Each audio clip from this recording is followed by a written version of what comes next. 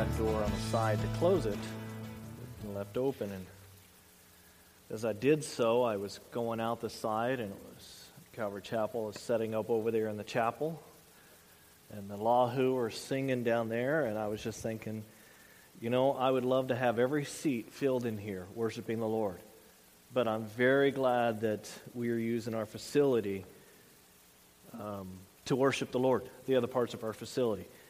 So keep praying that we will fill it up, but in the meantime, the Lord has these groups here that are worshiping over there, so that's a wonderful thing. So, well, we are going to be in Romans 13 this morning, and I have to say, bless Ken. Ken knows how smart how funny I am, and he knows that I like to read the comics. And unfortunately, I don't really get the local newspaper anymore because I read it all online, and it was just like, well, it's a waste of money for me because I get it all, even the local news online. So he will cut out all the comics and hand them on a weekly basis to my wife and I, and he'll say, oh, this is Brandon. Or this one's going to be Brandon in 15 years or whatever. But he handed this one to me because he knows I like politics, and I thought this was kind of funny. An older lady and her husband is sitting there watching TV, and the old man says, I don't know. It seems this politician is actually telling the truth. And they're both staring at the TV. And the last scene says, I wonder what's wrong with him. Interesting, huh? I wonder what's wrong with him, a politician telling the truth. Well, today we're going to be talking about politics a little bit. Romans 13, why don't we dive right into it? Let everyone be subject to the governing authorities. For there is no authority except that which God has established. The authorities that exist have been established by God. Consequently, whoever rebels against the authority is rebelling against what God has instituted, and those who do so will bring judgment on themselves. For rulers hold no terror for those who do right, but for those who do wrong. Do you not want to be free from the fear of the one in authority? Then do what is right, and you will be commended. For the one in authority is God's servant for your good. But if you do wrong, be afraid, for rulers do not bear the sword for no reason. They are God's servants, agents of wrath to bring punishment on the wrongdoer. Therefore, it is necessary to submit to the authorities, not only because of possible punishment, but also for as the matter of conscience. This is also why you pay taxes, for the authorities are God's servants who give their full time to governing. Give to everyone what you owe them. If you owe taxes, pay the taxes. If revenue, then revenue. If respect, then respect. If honor, then honor. Let no debt remain outstanding except the continuing debt to love one another, for whoever loves others has fulfilled the law. So the study has kind of brought us to a point where it's kind of necessary, and hopefully it's a fruitful conversation when it comes to a relationship with our government.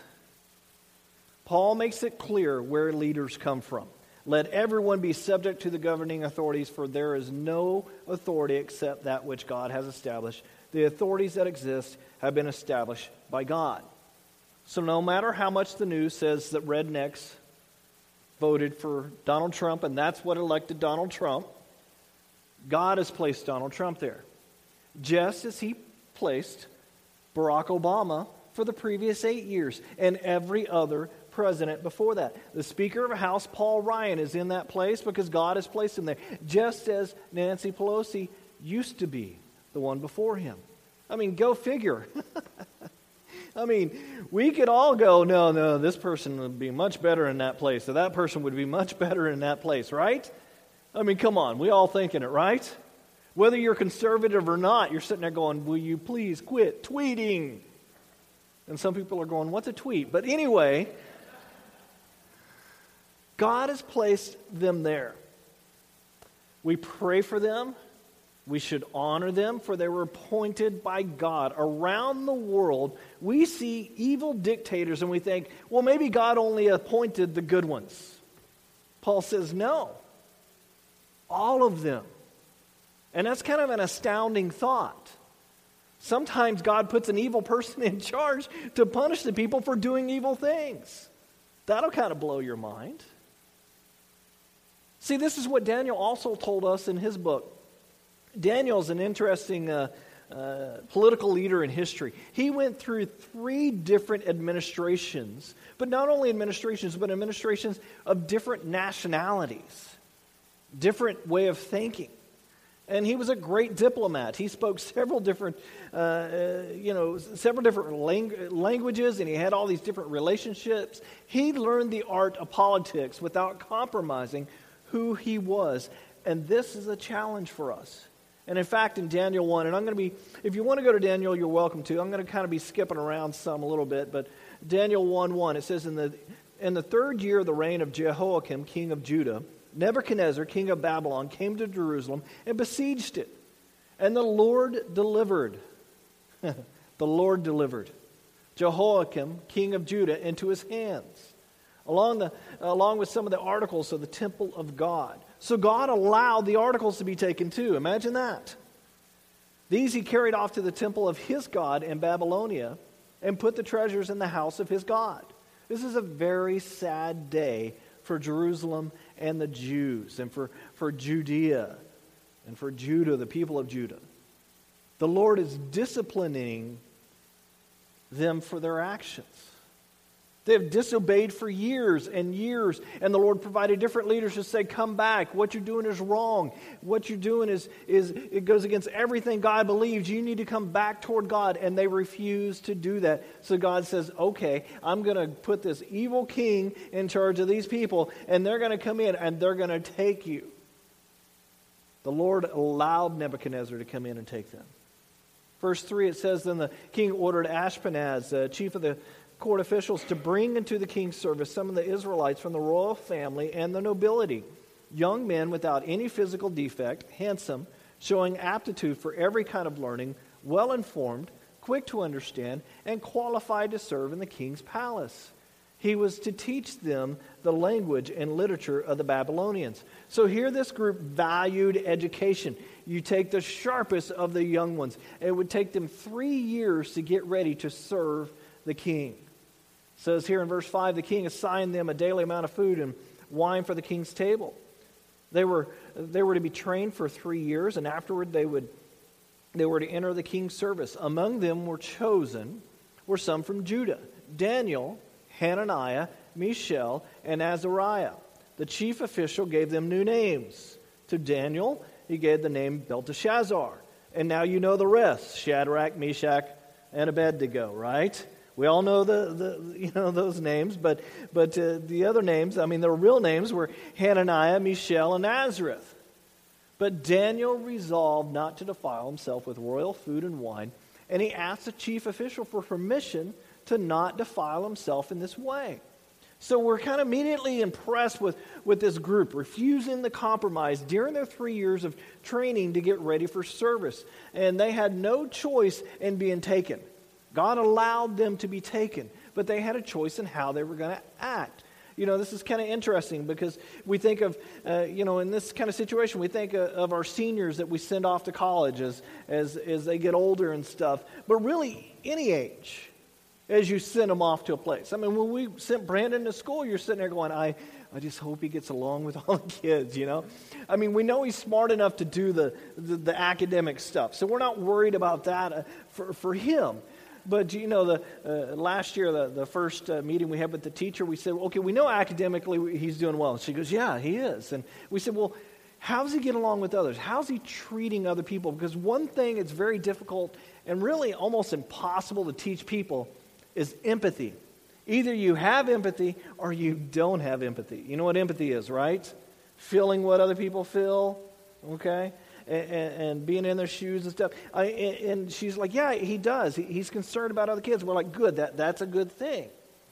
But our seniors, going off to college in an older age, you hope that, there's a lot of bad things out there. And you hope that with the alcohol and the parties and them being away, that no one would know, that they would keep a head on their shoulders.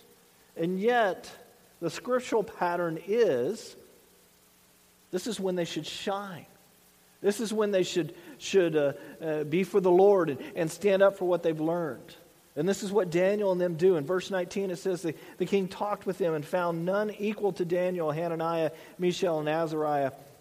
So they entered the king's service. And in every matter of wisdom and understanding about which the king questioned them, he found them 10 times better than all the magicians, all the enchanters in the whole kingdom. And Daniel remained there until the first year of King Cyrus. See, our greatest testimony in this world, the greatest testimony that we have in this pagan world, is to excel. When we rise above everyone and they start looking at us and they say, what is your secret?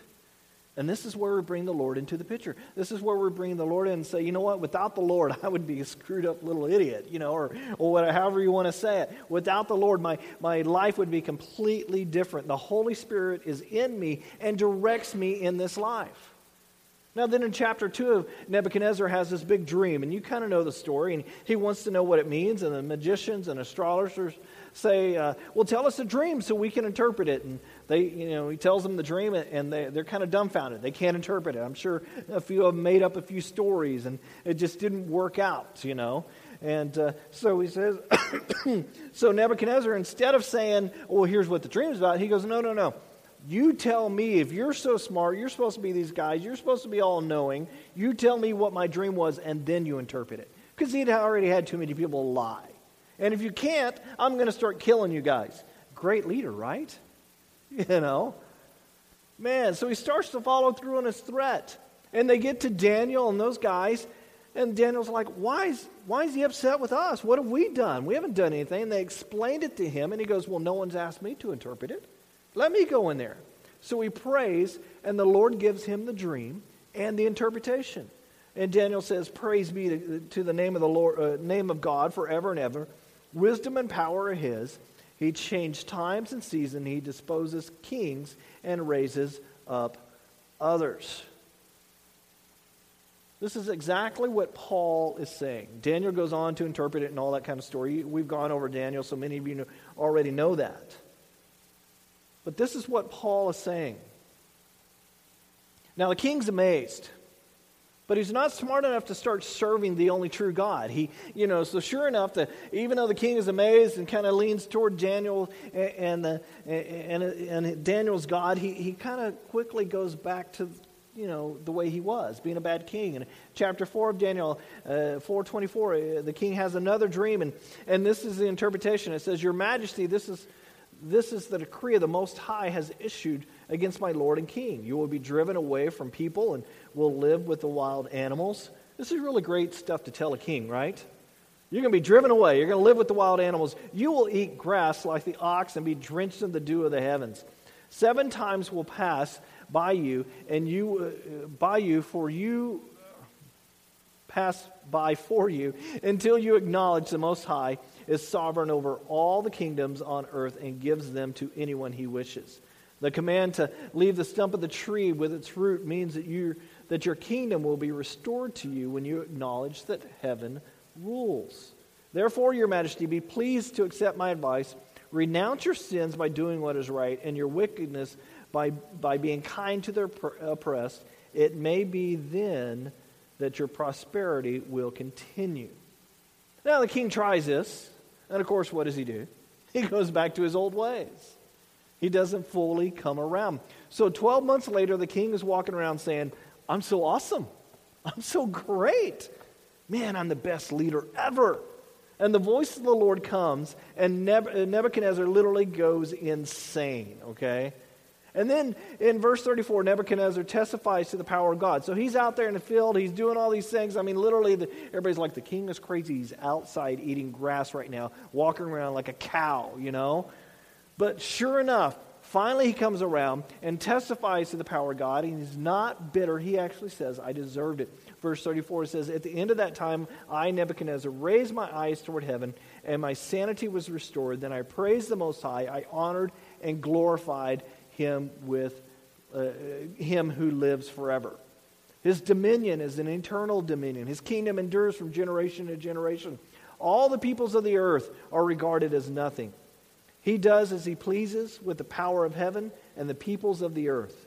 No one can hold back his hand and say to him, "What have you done?" Verse 36, at the same time my sanity was restored. My honor and splendor were returned to me for the glory of my kingdom. My advisors and nobles sought me out, and I was restored to my throne and became even greater than before. Now I, Nebuchadnezzar, praise and exalt and glorify the kingdom or the King of heaven, because everything he has done is right and his ways are just, and those who walk in pride he is able to humble. So Nebuchadnezzar learned the hard way who is in charge. Now, hopefully our leaders don't have to learn the hard way, but unfortunately some do. Government leaders are appointed by God. This is exactly what Jesus said to Pontius Pilate. This is exactly what Daniel was saying to Nebuchadnezzar, and Nebuchadnezzar admitted. I mean, Nebuchadnezzar, one of the most powerful men in the world at that time, and he recognized who God was. You remember Pilate, he was talking with Jesus, and he was trying to get Jesus to talk, and he says, "I have the power and the authority to do anything to you." Jesus finally opens his mouth and says, "You would have no power except God gave it to you." So now in Romans 13, Paul writes an agreement with Daniel and with Jesus. For there is no one or no authority except that which God has established. The authorities that exist have been established by God. Now it's amazing to me that not a single government was friendly at all toward Christians when this was written in 58 AD. Paul writes when the Christian world was at the cusp of prosecution, at the Christian Jews, the Christian Jews, they were in Jerusalem, they were being persecuted by the Jews, and the rest of the Roman Empire was starting to ramp up to persecute the Jews and the Christians, and mainly the Christians because they were becoming the force of the time. And Paul writes in the book of Romans in the 4th year of Caesar Nero's reign. I mean, Nero, this guy was just nuts. He came to power at the age of 17, and the ruler of Romans is 21 when Paul writes the book. Nero was extremely cruel. I mean, extremely self-centered. He was just nuts. I mean, he was on the par. I mean, he just, anything you could think of, he was out there. 10 years into his rule, he kind of sees this whole portion of Rome, and he would like to remodel. So this mysterious fire kind of starts. It burned for 7 days, and we understand. I mean, pray for those that are up in the Napa and Sonoma area. I mean, Charles Schultz's home just burned down this last week and everything. So, you can understand the fear of fire going on. And everybody's going, well, how did the fire start? Well, the same thing in Rome. How did the fire start? And the whole area that he wanted to remodel in Rome was flattened, basically. Nero is not too unhappy about this. They start to blame Nero. Rumors start to fly. Oh, Nero started the fire. So Nero looked and said, well, who can I blame for this? And he started blaming the Christians. In fact, Tacitus, a Roman historian, tells us in order to deflect it, he blamed the Christians. The next thing you know, the Christians are being put in the arena to be killed. It was Nero who executed Paul. It was Nero who executed Peter. Now, even though all this happens, Paul teaches us that Nero, his authority came from whom? God. That's enough to kind of make you shake your head, isn't it? Kind of wonder a little bit. For the most part, we should obey our government. And we'll talk a little bit about that, what I mean by that. But the Apostle Peter agrees with this in 1 Peter 2:13. Submit yourselves for the Lord's sake to every human authority, whether to the emperor as the supreme authority, or to governors who were sent to him by him to punish those who do wrong and are commend those who do right. Nations are under God, no matter how they appear to be. Romans 13:2, it says, consequently, whoever rebels against authority is rebelling against what God has instituted. and those who do so bring judgment on themselves. See, God has given government the right and the authority to enforce the law. Verse 3, it says, "For rulers had no terror, hold no terror for those who do what is right, but for those who do wrong. Do you want to be free from fear of the one in authority? Then do what is right, and you will be commended. Follow the commands of those in authority." It's simple. Right now, there's a huge issue in our nation with police officers. I tend to say most police officers are on the good side. Most. Yes, are there bad apples out there in police departments? Absolutely. Just like there's bad apples in the Democratic Party, and there's bad apples in the Republican Party, and there's bad apples wherever you work. I mean, there's bad apples out there, right? Because our world is evil, correct? But for the most part, they're good. So the question is, and I'm a middle-class white guy saying this, okay? I understand that, okay? Take a little, I understand. But if I'm not white, the question becomes, is my son or daughter going to be killed by a police officer? There's one surefire way for that not to happen. Teach them to be respectful and follow each command an officer gives you. Plain and simple. Let the courts figure it out if there's an issue that you want to bring up. I'm sorry, that's the law. That's how, even I know it's smart. You know what? If you ever get pulled over, don't be reaching for your wallet. Don't be reaching for your insurance card. Keep your hands up on that stupid steering wheel until the officer gets up there. And then say, "Oh, well, okay, my insurance card is in my glove compartment." So he knows what's going on. Okay? That's a surefire way. Obey the laws. It's that simple. You want no fear? Do what is right. Do your best to obey the law. Verse 4, it says, "For the one in authority is God's servant for your good." So who in authority is God's servant? Whoever God has appointed has the power. I don't care if you're police. I don't care if you're president. God has granted them power. They're there to serve the people. And somebody goes, "Well, I don't like politics." Well, it doesn't really matter. They will answer to God for their actions. They're public servants that need to serve the people. Yes, they forget that sometimes. Yes, we need to remind them of that. But we still give respect to the authority that God has placed there. Verse 4, "For the one in authority is God's servant for your good. But if you do wrong, be afraid. For rulers do not bear the sword for no reason." Now this term, bear the sword, it means they had the right to execute.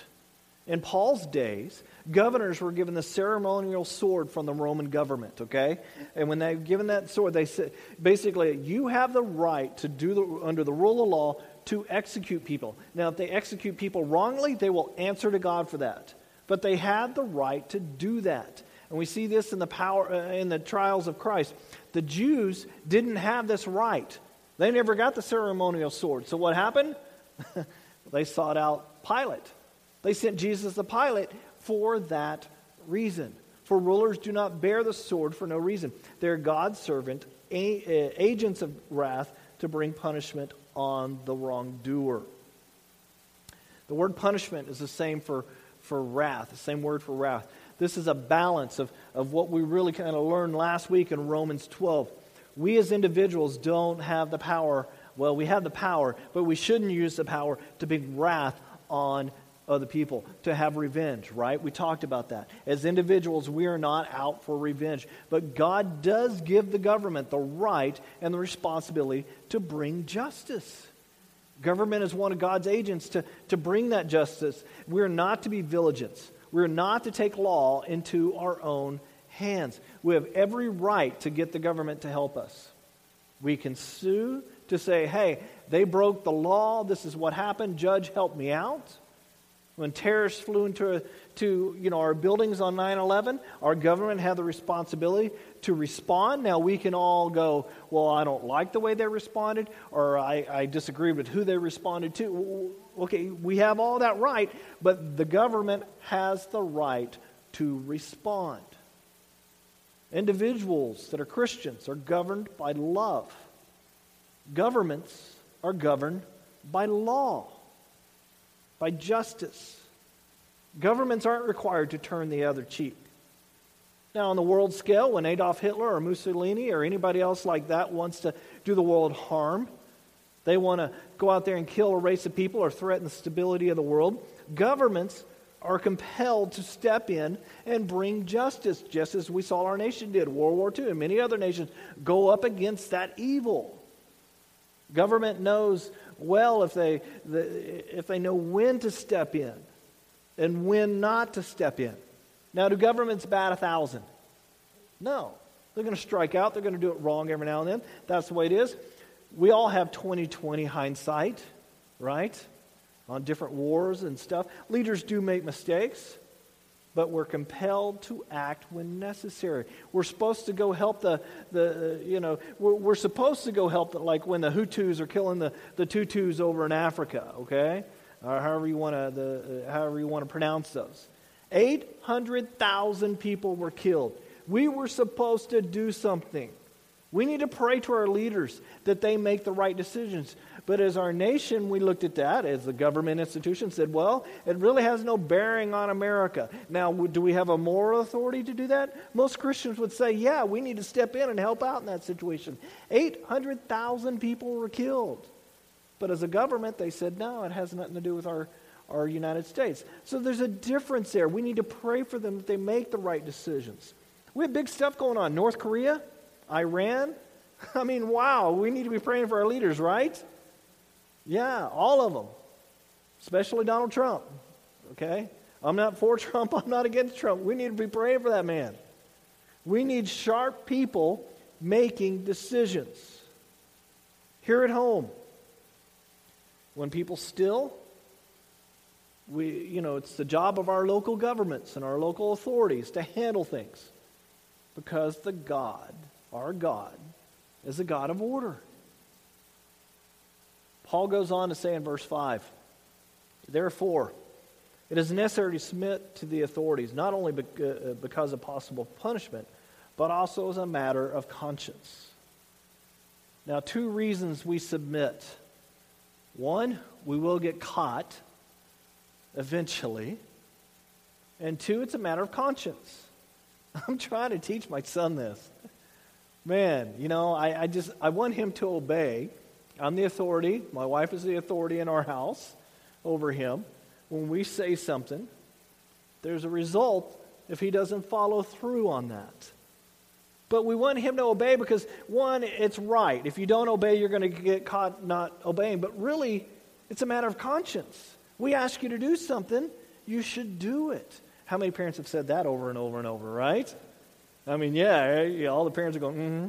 All the teachers are going, uh-huh. Wow. But we Christians are supposed to obey the law because it's the right thing to do. I don't care if you think the speed limit at 45 is stupid. Okay? And I'm talking to myself. We obey the law. I heard a story of a man who cheated on his taxes. He sent a letter to the IRS and he said, a few years ago I cheated on my taxes. My conscience won't let me sleep, so here's $100. If I still can't sleep later on, I'll send you the rest. Yeah. Therefore, verse 5, it is necessary to submit to the authorities, not only because of possible punishment, but also a matter of conscience. This is why we pay taxes. Oh, we love paying taxes, don't we? Did you get your tax bill? I got an email the other day. It's due soon, right? This is also why we pay taxes. For the authorities are God's servants who give their full time to governing. This time Paul uses the word servant again, but it's a different word that he uses in the Greek. It is the same word as priest. Public servants are compared by Paul to priests. Interesting. Common services that we need to do in society, like pastors do for the church. But for society, it's roads and schools and hospitals and water, et cetera, et cetera. To do this, God has given them the authority to collect taxes. Amen? I didn't hear no big amen on that one. Now, you don't have to like the amount of taxes they collect. You can grumble like everyone else. Doesn't do you any good. You can point out the waste. You can get in there. You can get elected and help out with the waste. But taxes themselves, God has given the authority for them and the right to collect them. Verse 7, it says, give to everyone what you owe them. If you owe taxes, pay taxes. If revenue, then revenue. If respect, then respect. If honor, then honor. A lot of us will grumble when we pay taxes. A lot of us will pay our bills or pay the people that we owe money to, and we might grumble about it, but we do that. But a lot of us won't give respect. A lot of us won't give honor when we should be, because it's the right thing to do. You might say, well, this is easy for Paul to say. I mean, we're the most heavily taxed people. Well, at this point in history, the Romans were taxed at a higher rate than the United States. There were taxes on everything. We think taxes on everything. Man, they had tax. People were complaining about government waste and corruption. Tacitus writes about the growing resistance and the tax revolt led by the Jews in AD 58 in Rome. So Paul is writing to the Romans in AD 58. He's writing to the Christians there. He's saying to the Roman Christians, don't get involved in this tax thing. The Romans, kind of thought the Christians were corrupted Jews pretty much. And he was saying, you guys, you need to stay out of this. It might actually help you guys if you stay out of this. Don't get on the Jews. Don't get on the side of the Jews on not wanting to pay these things. You might also remember, why was Jesus crucified? Yes, for our sins. I mean, from a godly standpoint, okay? I'm not saying anything different than that. But from the Roman point of view, he was crucified because he didn't recognize the authority as Caesar, as king of the Jews. Why is that? Because Jesus said he was king of the Jews. That's, from a Roman standpoint, that's why he was crucified. Matthew 22, the news hasn't changed much. What happens in a news interview if you're a politician? All they want to do is try to trick you or trip you up, depending on what their view is, and the interviewee and the interviewer and stuff. But this is the same thing in Matthew 22:15. This is the same thing that was going on. The Pharisees went out and laid plans to trap him, talking about Jesus, in his words. They sent their disciples to go along with the Herodians. And the first clue that they weren't being genuine is the fact that you basically have, at this time, two camps that are coming together to ask questions. This would be like getting all of Donald Trump supporters and all of Hillary Clinton supporters together, and they're all agreeing, we need to ask this person some questions. Now, do these two sides ever agree on anything? It's the same thing going on here. Two different thoughts were coming together trying to trap Jesus. They said, "Teacher," they said, "we know you're a man of integrity and that you teach the way of God in accordance with truth. You aren't swayed by others because you pay no attention to who they are. Tell us then." You notice they gave the big compliments, Tell us then, what is your opinion? Is it right to pay imperial tax to Caesar or not? So they're looking to, for the Messiah to start talking about this issue. And it can't be the Messiah. They're trying to trap him here. But Jesus, knowing their evil intent, said, "You hypocrites, why are you trying to trap me? Show me a coin used to pay the tax." They brought him a denarius, and he asked them, "Whose image do you see on this?" "Well, whose inscription?" "Caesar's," they answered. Then he said to them, "So give back to Caesar what is Caesar's, and to God what is God's." When they heard this, they were amazed, probably amazed that they couldn't trap him, and they left and went away. Jesus gives a great answer, and he also establishes the rule of government, while at the same time he limits the government. According to Jesus, human governments play an integral and an important part in society. However, God has stamped what on us? His image. Don't I look great? I'm God's image.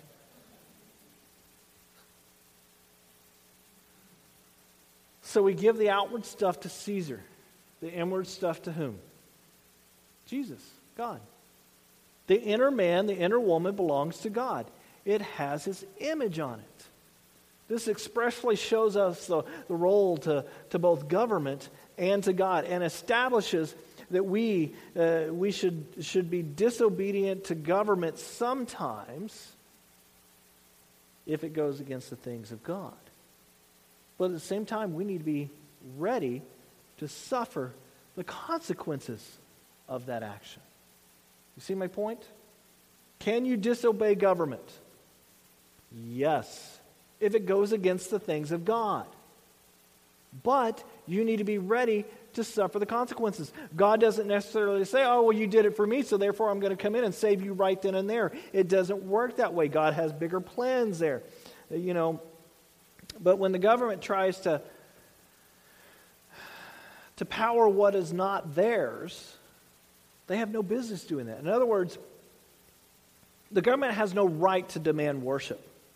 The government has no right to force something for us to do something contrary to God's will, or something that is God's will. The government doesn't have that right to force one way or the other. If the state commands what Christ forbids, or if the state forbids what the Christ commands, we're commanded to disobey that and willingly suffer the consequences. We see this all throughout Scriptures.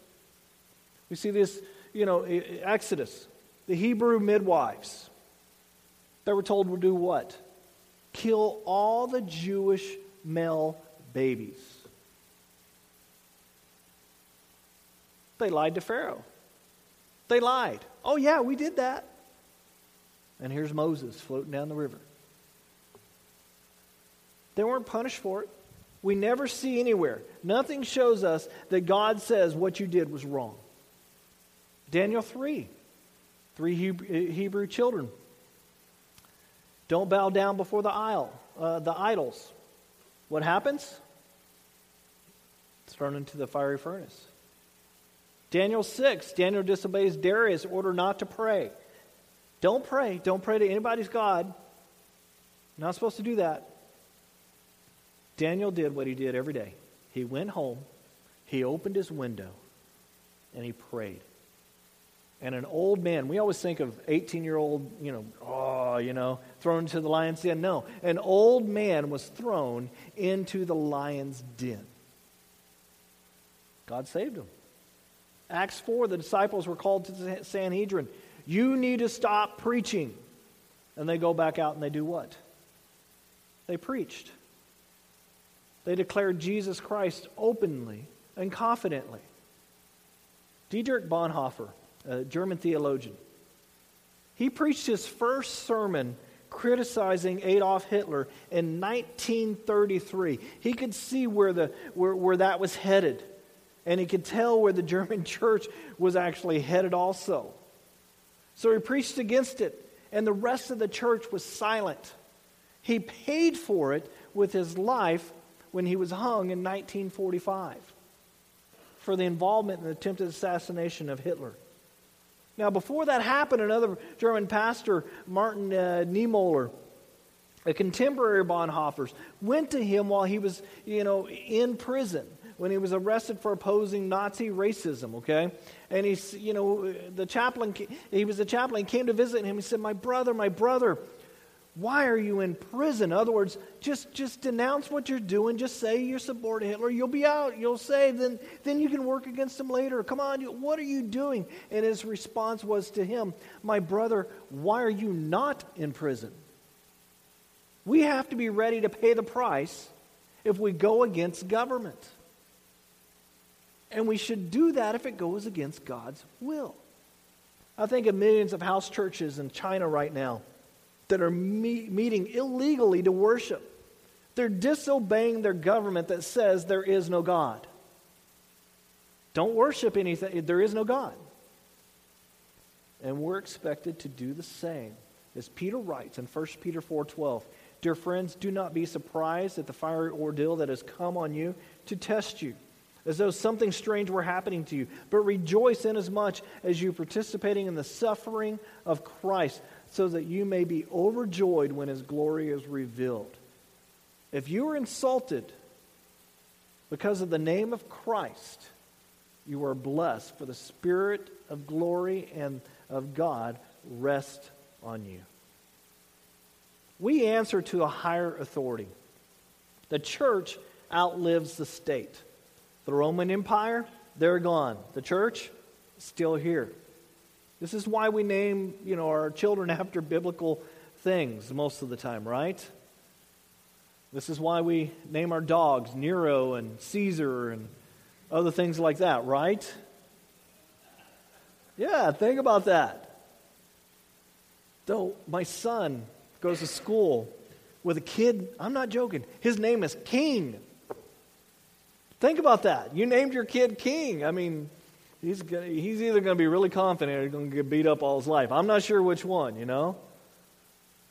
We as Christians are called to be effective in no matter what country we're in, to stand up for the God. The gospel is true all over the world. In every country, in each country, we have to take into account what is going on in that country as we go there and preach the gospel. And you better be willing to follow the law, but if it goes against God, you better be willing to preach and to follow the consequences. We see over time the church is most effective working with the state, not against the state. And especially not the state, but a part of it. Studies have shown that 2% of a population can affect wholesale change to a nation. Think about what's happened to marriage. Think about all the other issues going on. We'll be honest. You would look at the homosexual population in the community and you would think that that's 25 to 30% of our nation, right? The way it's portrayed on TV, every show, all those things, right? In actuality, it's about 3%. But not when you turn on the TV. They're passionate. They're organized. They're focused on their goal. And they've changed our nation, right? Yeah. We're supposed to be salt for the nation we live in. We need to become real followers of Jesus Christ who are passionate, who are organized, who are focused, so we can change things back toward God. Now, ultimately, are we going to change the whole world back toward God? No, we know the Word of God. We've studied it. We know that it's going toward destruction. But there are periods of times where Christians stand up and we have effected change back toward God. We can do that in our town. We need to get busy. We need to get involved. We need to say, get used to it. I'm here. I'm a Christian. We are to be the salt and the light. As mothers and fathers, it's our job. It's really important. It's extremely hard at times to raise our young ones, to protect them, but at the same time we need to allow them to grow up and become the salt and the light of this world. Whether it's an engineer, go great. Fast food worker, great. Doesn't really matter. Working at the dairy plant, great. The greatest baseball player or football player to ever live, good. But none of it matters unless we are the salt and the light to this world. We need to represent Jesus in all areas of our walk and represent well. Parents, we need to do our job and we need to raise our children this way. And the church, as a body, we need to be here to help, not to do it for someone, but to help them do it. Just like as grandparents, right? You're supposed to be helping your kids raise their kids. You're not supposed to be doing it for them, are you? No. But you're supposed to help. The same way, the church, we're supposed to help. Men of the church, we need to be role models to the kids who don't necessarily have a father, or their father is not the role model they should be. That is our job. Ladies of the church, we need to be godly role models, just like the men. I didn't use the word godly for men. Men, we need to be godly role models. Ladies, we need to be godly role models to our young ones to teach them what it means to be a godly woman, so our young men will grow up and respect them and be able to say, I know what a godly woman is. That's the type of woman I want to marry. I mean, we're seeing what's going on in our, in our Hollywood town right now. How tragic is that? We need to teach our people.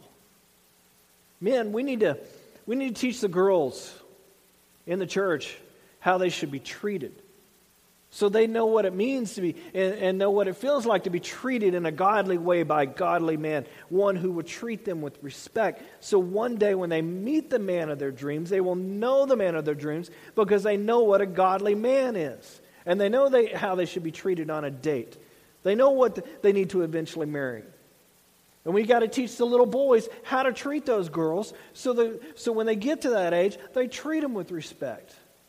As a church, if we raise our children this way, they will become the salt and the light that we want out in our town, right?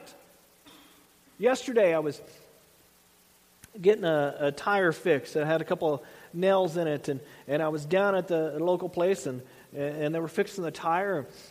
And I looked over, and there was this man. They got a computer room over here for people who want to get on the computer or whatever. And then they have a waiting room down there, and the checkout or whatever the place is, the counters are right there in the middle. And I noticed this man just kept staring over. And I finally looked over, and there was this young girl, pretty young girl, but he's like staring at her with lust. And then he comes over, and they hollered at him, and, hey, your car's ready. He comes over, and he's checking out the counter, and he's just like this the whole time. And a couple times the guy said something to him, and he goes, what? And you could tell what he was thinking. Man, we don't need men like that. At the same time, we need our children to grow up to go, that is wrong, and point it out. They need to be salt and light in all facets of life. And if they get involved in government, they need to be the salt and light in that government. It's our kids' job to salt the schools, to represent godly values in a school. Because the school's job is not to teach them godly values, right? No. Reading, writing, arithmetic, and other things like that. And though they've kind of gone off into some moral things that I don't think they should be in. But our kids, if we raise them right, they can be that salt. They can be that light.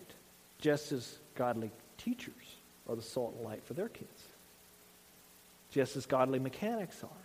Just as godly whatever job that you have. You can be the salt and light wherever you are. And that's what we're called to do. We're called to obey the government. And if it goes against God, to disobey the government, but we might suffer the consequences like Dietrich Bonhoeffer and actually die. But if it's not a moral thing against God, then we follow the government. Jesus said that. Daniel, we see the example of Daniel. We see Paul say that. But I tell you, we need to represent God everywhere, including Facebook. I don't know how many times. You guys are probably rolling your eyes. Keeps talking about it. I tell you, I keep seeing friends that say they're Christians post things that say they're not a Christian. And I'm just like, just kills me. Now, are we going to be mistake-free? Absolutely not. But we are called to be the salt and the light of this world. We got to start that starting now. Well, let's stand and pray as our worship team comes up and finishes up for the evening. Lord, so often we rail against the government that you put in charge. Many times we don't understand why this person or why that person, but in the grand scheme of things, you're the one that's in control. You know the leaders that we either need or the leaders that we deserve. And we pray that we understand the laws that we should obey. And when we don't obey, Lord, that it be because it's a godly thing. That you are the one that guides us in those decisions. That we may even suffer the consequences of those decisions, Lord. Lord, I pray that we become the salt and the light in the small part of the world that we're a part of. In our jobs, in our school. Everybody we meet up to, Lord. That they see something different in us. When they see us do something right just because it's right. That they recognize that we're different. And maybe one day they'll say, why are you doing it that way? And we can say, because I'm a Christian. Because the Holy Spirit guides me in this life. Now the Lord bless you and keep you. The Lord's face shine down upon you. And may he bless you in your decisions. In the name of the Father, Son, and Holy Spirit. Amen.